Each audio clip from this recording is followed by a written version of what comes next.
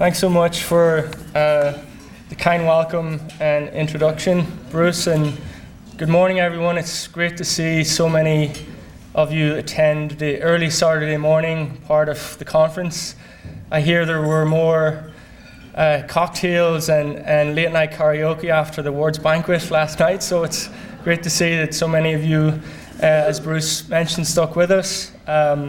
It's also great to be back in the Treasure State. The last time I was in Montana was in the summer of 2017, when I had the opportunity to spend 4 weeks at the Montana Historical Society conducting research on the topic of my presentation today, which you can see here on the slide is titled "The Irish and Chinese in Montana."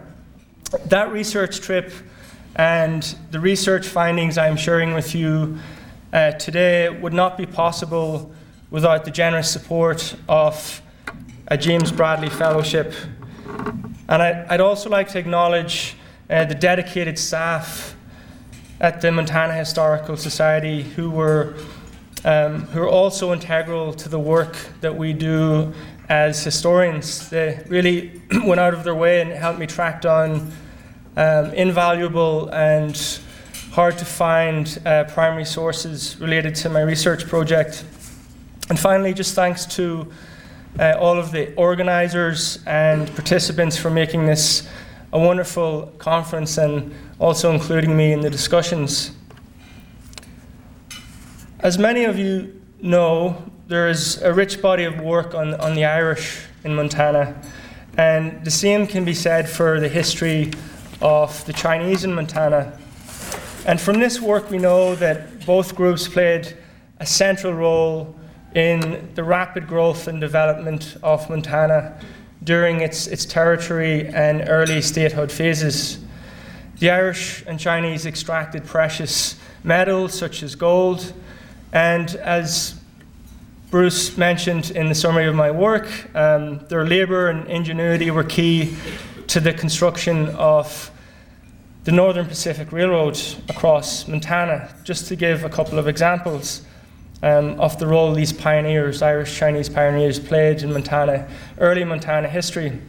However, we know very little about relations between the Irish and Chinese in Montana, and there is no in-depth study of the comparative experiences of both groups in Montana. So my research addresses these gaps in the literature, essentially bringing the fields of Irish American studies and Chinese American studies into closer dialogue with one another. And I think this is important because the experiences of one group in Montana cannot be fully understood in isolation from the other group, and I hope that will become clear as to why that is the case by the end of this presentation. I would also argue that the experiences of the Irish and Chinese in Montana cannot be fully understood in isolation from their experiences and relations in the United States and other parts of the world. For example, what was distinct about the Irish and Chinese experience or their intergroup dynamic in Montana? So a comparative framework is very much necessary to answer these questions, which means extending our research and analysis beyond Montana. And my research on the Irish and Chinese in Montana does just that. It fits into a larger book project that I'm currently working on, titled The Global Irish and Chinese. Bruce has already summarized that for you, so I don't need to go there again. Well, basically, it's the first book to examine connections between Ireland and China and relations between the Irish and Chinese in the United States, the British Empire, and the broader Pacific world since the late 18th century. So I think a brief summary just of the larger book project will be useful for those of you less familiar with this topic and help you all better understand relations between the Irish and Chinese in Montana, including their comparative experiences. So let's begin with some historical background information and context for why were and when the histories of Ireland and China and the Irish and Chinese diasporas became intertwined. So two of the major processes in world history that initially brought thousands of Irish and Chinese into close proximity and contact were 19th century Western imperialism in China and mid-19th century Pacific world gold rushes. So on this slide you can see a map of the Pacific world, which will just help you visualize the location of these initial points of interaction between the Irish and Chinese.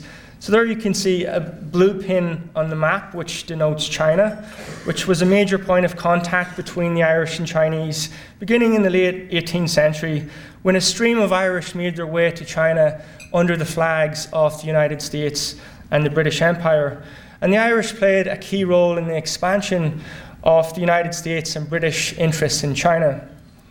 Now you'll notice then the red pins on the map, this map of the Pacific world, denote these Pacific world gold rushes that brought tens of thousands of Irish and Chinese in close proximity and contact, beginning with the California gold rush in 1848 and then quickly followed by the New South Wales and Victorian gold rushes in Australia, just down here. And then you had the Fraser Canyon gold rush in British Columbia, just up here. And then in New Zealand, you had the Otago gold rush. So that's what's bringing large numbers of Irish and Chinese into contact around the world. So I'll briefly elaborate on the first process. You know, the many Irish who made their way to China in the service of the United States and the British Empire. And then I'll talk about the Pacific world gold rushes, including the gold rush in Montana. So beginning in the late 18th century, as I mentioned, a stream of Irish made their way to China under the flags of the United States and the British Empire, and they're central to expanding the Western influence in China. And if we even go back to the late 18th century, when the British Empire sent its first diplomatic mission to China in 1793, it was led by Irish-born George Macartney. And here you have an image of Macartney at the Emperor's court asking for a list of concessions. You know, the British wanted to open up China to further trade, because since the mid-18th century, trade with China was confined to the port of Canton. So modern-day Guangzhou in southern China. So that's the only contact you could have with the Chinese. So the British wanted to open this up, and the Americans wanted to get into the action too. And the newly independent United States sent their first ship, the Empress of China, in 1784 from New York, and it was captained by Irish-born John Green. And this ship inaugurated relations between the United States and China. So from first contacts through the 19th century, the Irish play a major role in expanding influence of the United States and the British Empire.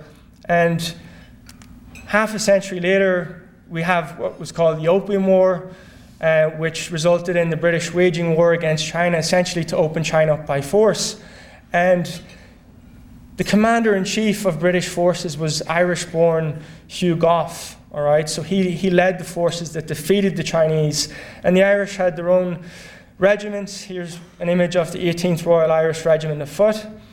And that win in the Opium War allowed Henry Pottinger, who was the Queen's envoy to China, to negotiate this treaty, the Treaty of Nanking, or Nanjing, in 1842, which essentially opened China up to what the Chinese call a century of humiliation. You have these unequal treaties that they call, and basically granting first the British, but then the other Western powers concessions in China. So you have these treaty ports open up in China and along the Chinese coast, and you know this infringes on Chinese sovereignty.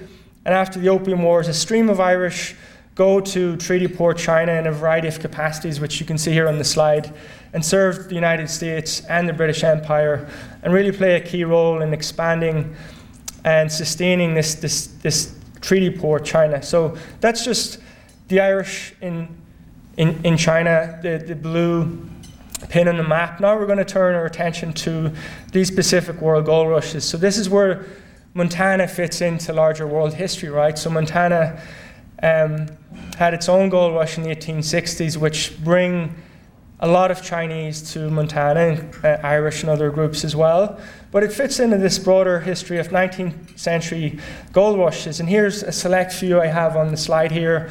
Here is North America, variety of gold rushes. I started off with California in my presentation, and here's Australia and New Zealand. So the Irish and Chinese make their way to most of these gold rushes. And you can see here some of the major mining towns in Montana. Of course, after gold, you have mining of other precious metals, such as silver and copper. So I'm going to come back to the gold rushes and mining in Montana in a minute, but I want to just briefly talk about the other major force bringing large numbers of Irish and Chinese into contact. Anyone know what that was? Railroads, right. So a predominantly Irish and Chinese workforce built North America's first five transcontinental railroads, spanning the Panamanian jungle to the Canadian Rockies, which again were instrumental in peopling the North American West with non-Indigenous settlers, linking East and Western North America, and facilitating the transportation of North American produce and goods to Pacific markets. In other words, Irish and Chinese labour and ingenuity helped expand Britain's empire in the Pacific and paved the way for America's rise to major power status in the Pacific. So those railroads, the Panama Railroad was arguably America's first transcontinental railroad, because this linked New York with the California Gold Rush. This was the quickest way to get to California after it was built in 1855. The Irish and Chinese worked on the Southern Pacific and also the Central and Union Pacific, which made up the first transcontinental railroad built in the United States. And then, of course, they worked on the Northern Pacific Railroad. And up until the 1870s, the Irish dominated railroad work in the United States. In 1870, you have something like 37,000 Irish working in the railroad industry, unskilled labourers. And these railroads would not have been built when they were built without this tens of thousands of Irish and Chinese labourers. The same applies to the Canadian Pacific Railway. And of course, the Northern Pacific Railway, you had a mostly Chinese labour force on the eastern side, and on the western side you had a mostly Irish labour force. And I would say that no Irish workers, no Chinese workers, no last spike in Montana, no railroad in Northern Pacific Railroad in 1883 without this labour. It was crucial to it. And I guess two of the most iconic images associated with the last spikes of the first transcontinental railroad is this photograph here by Andrew Russell of the last spike, the joining of the rails, the Union Pacific, the Central Pacific. And most of you are probably very familiar with this one on the right, which is prominently displayed in the Montana State Capitol building. But what's missing from these two images? The Chinese, but even the Irish workers too. They're either missing or they're peripheral to these images that dominate high school standard textbooks of building the railroad. You have the industrialists, you have the dignitaries like former President Grant, Henry Villard, you have Stanford in the other picture, Leland Stanford, powerful, influential people. But the story of the workers is sort of how we see these two images is represented in the larger mainstream textbooks, right? We know very little about the experience of the Irish and Chinese workers. And I and my students have tried to sort of rectify that, at least on the Irish side. We've set up this digital humanities project, the Irish Railroad Workers Project, which aims to document the contributions and experiences of the thousands of Irish and other workers, who built these railroads. And right now it's focused on the first transcontinental railroad, because next year is the 150th anniversary of the completion of that railroad. But eventually we plan to extend our work into the Northern Pacific Railroad, including in Montana, just to give people a better understanding of the lives of these workers who built the railroads. And it's very hard to present the Chinese side of things because of the lack of textual materials. So what I've mostly relied on my research is newspaper articles and payroll records. The payroll records really need to be examined for the first Transcontinental Railroad and the Northern Pacific Railroad. But this is just one representative example from some of the newspaper sources, just a clipping from the Billings Herald in 1882. You know, it talks about construction of the Clark Forks Division over the Coeur d'Alene Mountains, and then at the bottom it talks about the work of construction proceeds as rapidly as possible. For miles in advance of the track, gangs of Chinamen and Irishmen swarm along the line preparing the roadbed.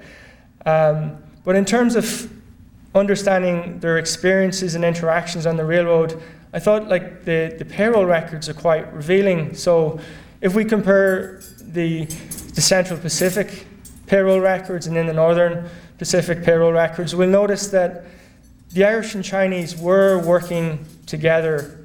There was workplace cooperation.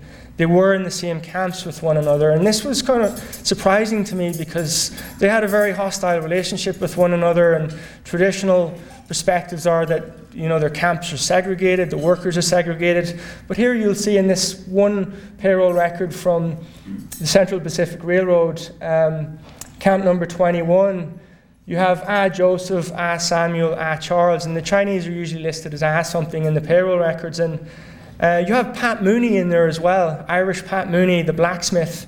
So just here on the right is sort of the roles that they perform, and this is what their daily pay. But already you can see that there's a hierarchy on the railroads, right? So when the Chinese come and work in the railroads, the Irish are elevated into positions of, you know, supervisory roles, and they're paid more. They have skilled jobs, leadership roles. The Chinese are largely working in subservient roles, you know, as cooks and waiters. And but again, Charles here is the blacksmith helper. He's helping Pat Mooney. So you have a degree of cooperation between both of these groups. Just to give you another example from the Central Pacific Railroad, you have John O'Brien, the blacksmith, his helpers, and you have Fook, who is a blacksmith also, but he's only getting $130 per day, whereas John O'Brien is getting $250. So they're performing the same task, but you have this hierarchy, racial hierarchy in terms of pay and privileges.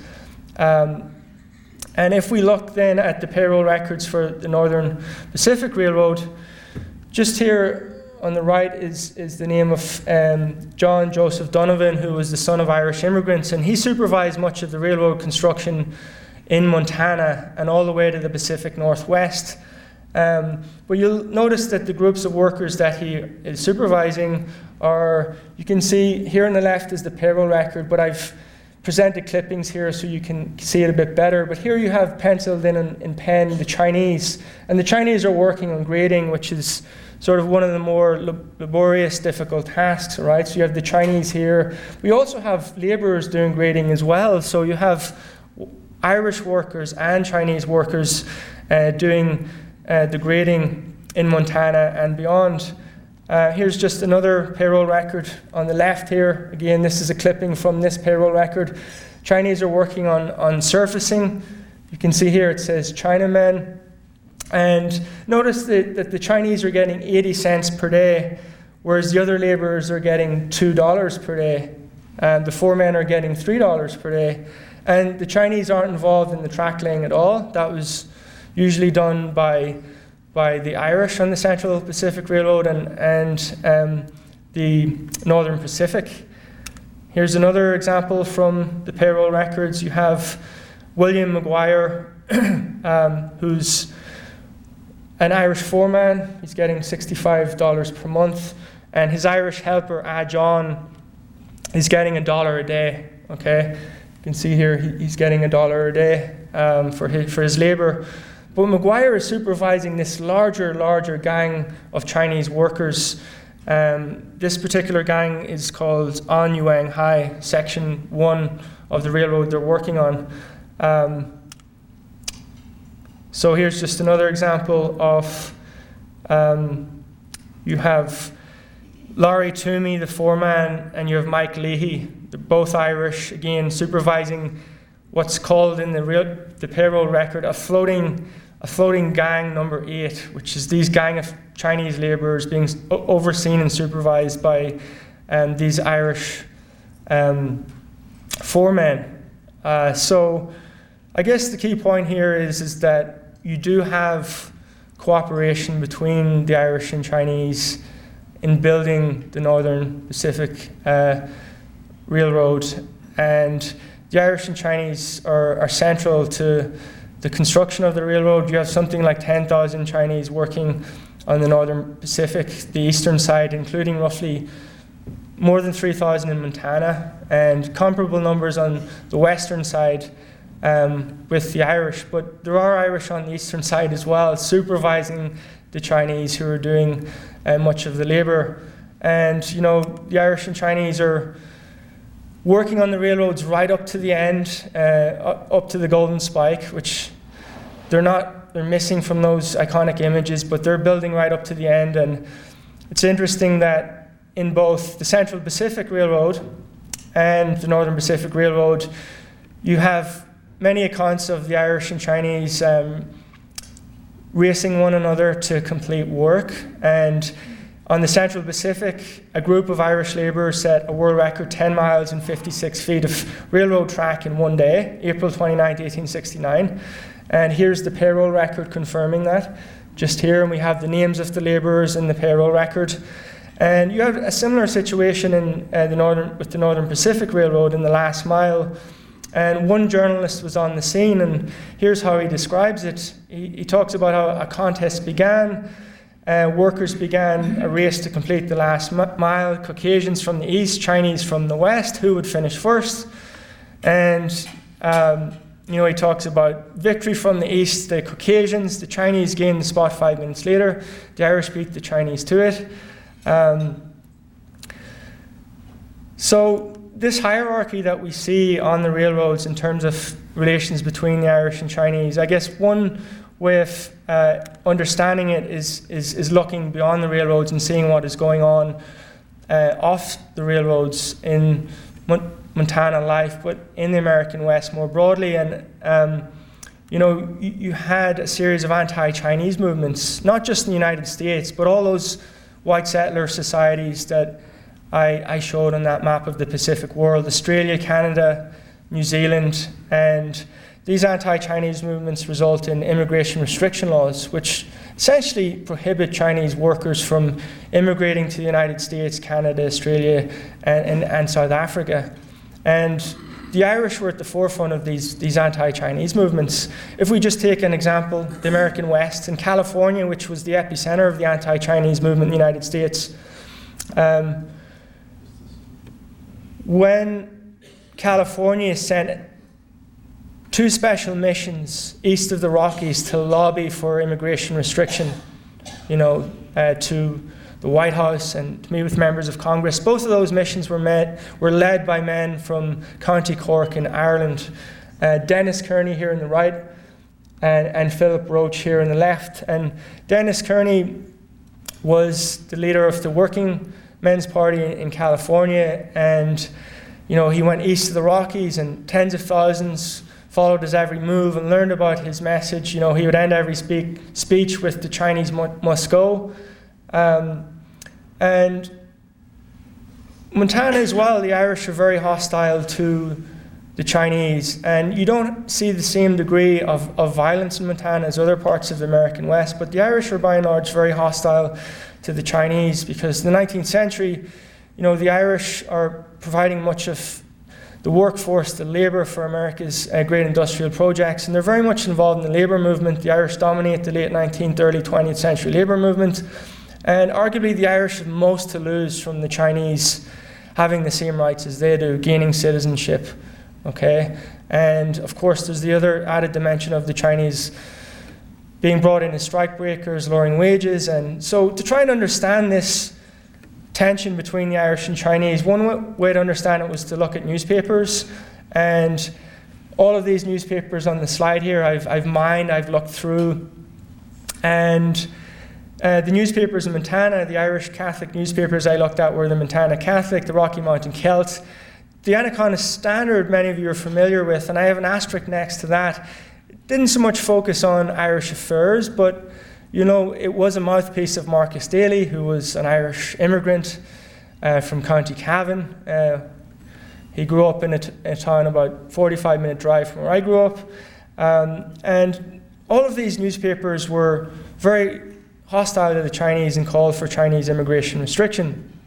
And just to focus in on Montana, for example, one of the editorials in the Rocky Mountain Celt supported the boycott against the Chinese, for example, in the 1890s. You know, it talks about the legitimate ways the labour unions urged their citizens, the duty they owed their own flesh and blood to the importance of discouraging the in-migration of a race whose very presence polluted morality. And they raised their voice for the protection of the working women against the base servitude of a competition which led either to starvation or prostitution. And again, the Anaconda Standard talks about the loathsome Mongolian must go, employers of heathens must give work to whites. So these Irish newspapers are littered with these editorials, very negative towards the Chinese and calling for Chinese exclusion immigration restriction legislation. And I guess I'll just share with you two images, representative images that appear in these newspapers, which kind of encapsulate the sentiment in these newspapers, and then how that perhaps influenced Irish attitudes and perceptions towards the Chinese. So this is one example of how the Chinese are appearing in Irish Labour newspapers. The Irish World, prominent, most widely read Irish newspaper in the United States. Copies of this would have found their way to Montana as well. And of course you see an image of the Chinese here in the back of rats swarming across the Pacific Ocean to take the jobs of Irish labourers in the American West and places like Montana.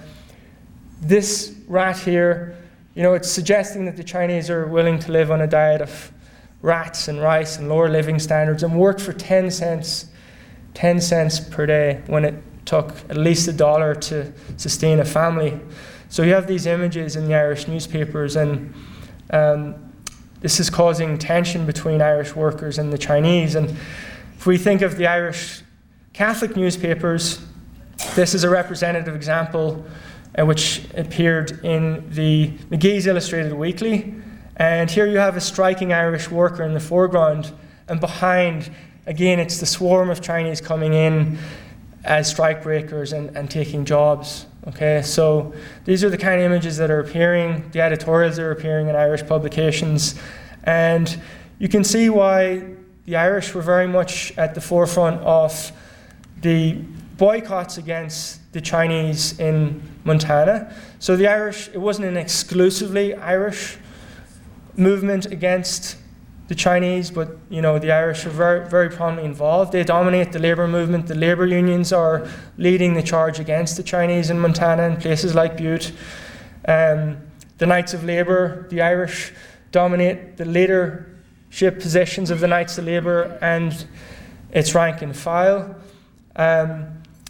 The Silver Bow Trades and Labour Assembly, which was an umbrella organisation for 30 unions in Butte, Montana. At the time of the 1886-97 boycott, the president was Patrick Bournes, the son of Irish immigrants. Butte Miners Union was dominated by the Irish. It was very hostile to the Chinese, and of course the Chinese were forbidden to work in hard rock mining and industrial mining. Daly kept the Chinese out of the mining industry in Anaconda, for example. The Chinese population had dwindled there by 1900. And the Chinese population in Butte sustained itself, but the numbers radically fell as a result of these anti-Chinese movements and these boycotts. And so it's important to note that the Chinese were not passive victims, right? So they fought back against their detractors, including the Irish. And what my research shows is that in all these places I look at, if you can just visualize that map of the Pacific world again, in all of these places I look at, the Irish are involved in these anti-Chinese movements, but the Chinese fight back in a variety of ways. The newspaper accounts of them getting into fights with one another, shooting the Irish. Chinese diplomats lodged complaints with, for example, the State Department. The Chinese also, the elites write English language editorials denouncing the anti-Chinese movement, and the Chinese describe themselves as superior to the Chinese describe themselves as superior to the Irish. 19th century America was not a kind place to the Irish, either the Catholic Irish in particular, and the Chinese are aware of this, and they try and sort of play up this among white Anglo-Saxon Protestants and Protestant missionaries as well. But they also challenge the Irish in courts of law, and this is something that we see which happens with the boycotts in Butte, for example. Here's a petition signed by all of these Chinese in Butte, Montana, sent to the Chinese ambassador, Wu Tingfang, who was based in Washington, D.C., and Wu Tingfang sent this petition to the State Department asking for damages and reparations. So the Chinese managed to have an injunction against the boycott, but they weren't compensated for this boycott in Butte, Montana. And one thing that I also noticed looking at the Chinese sources is that the Chinese are keenly aware that the Irish are a distinct ethnic group, right? So often the Irish get lumped in with like white Americans or broad terms such as Euro-American, but the Chinese are keenly aware that the Irish are distinct, that they play a prominent role in the labour movement, that they dominate city politics, late 19th, early 20th century in many of America's major cities, and the Irish have the power to agitate and call for Chinese exclusion.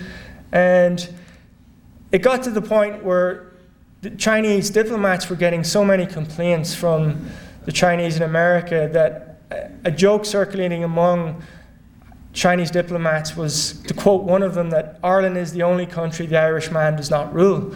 Essentially saying that the Irish in Ireland, colonized by the British Empire, have no political power, but they come to the United States, they come to places like Montana, they run the mining industry, control the labour movement, are prominently involved in politics, and they're trying to keep us out of the country. So, and this goes all the way up to the upper echelons of the Chinese diplomatic service, to someone like Prince Gong in Beijing, who's the equivalent of the Secretary of State, okay? And you have China's preeminent statesman, Li Hongjiang. This is what he says about the Irish. And, the Chinese have their prejudices towards the Irish as well. It works both ways. But, he talks about, quote, the Irish and labouring classes wish to monopolise the labour market. The Chinese are their strong rivals and competitors, and they wish to exclude them. By excluding the Chinese and taking the Irish, you get inferior labour and pay superior prices for it.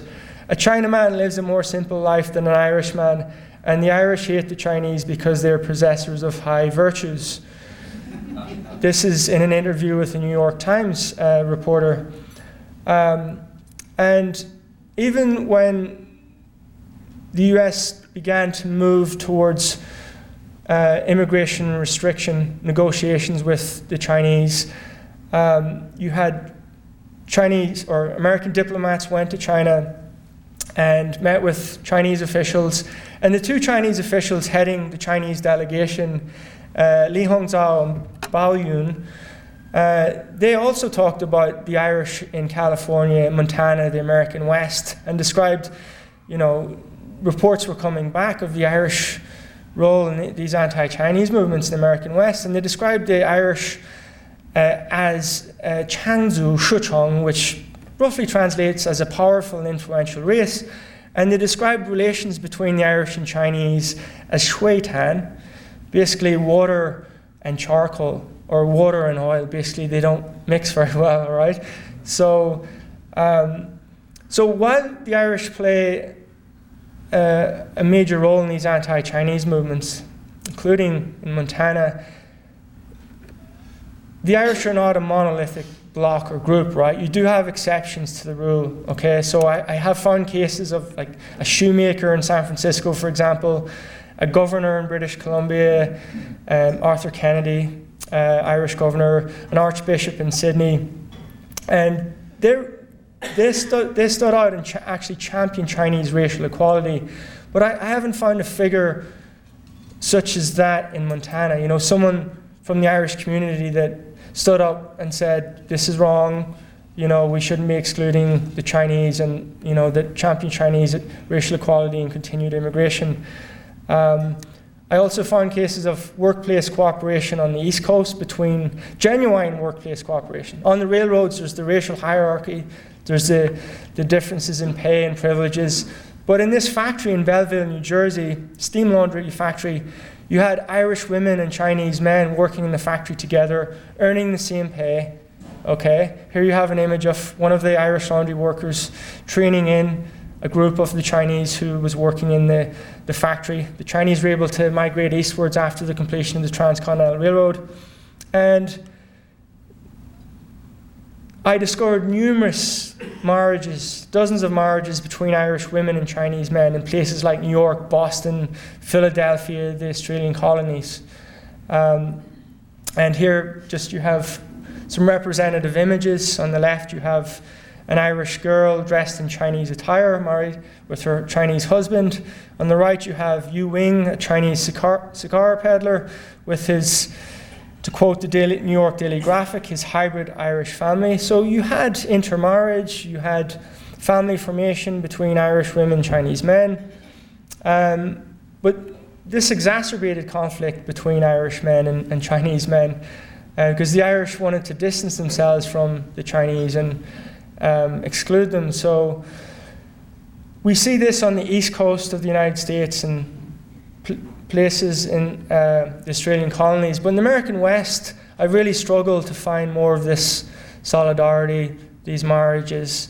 At least for Montana as well, the 4 weeks I was doing my research, I didn't come across any of these marriages. So I'm currently preparing my research to submit to the Montana Magazine Western History. So in the next fall semester, perhaps if any of you are aware, or if any of you stumble across any information related to marriages between Irish women and Chinese men in Montana, it would be great if you could share that research with me. You can contact me at this email address. So this is just some of my research findings, you know, mostly focused on the railroads and mining, and then this wider context into where Montana fits, you know, these broader forces in world history, railroad construction, mining. Montana is very much part of that, and the Irish and Chinese are part of these processes that shape the modern world, including Montana's early history. So I think I'll leave it there for now, and you know, I'm happy to open it up to the floor for questions and discussion, and I'm going to be participating in the conference for the rest of the day, so I'm happy to continue the discussion whenever we run out of time. So thank you very much for attending this morning.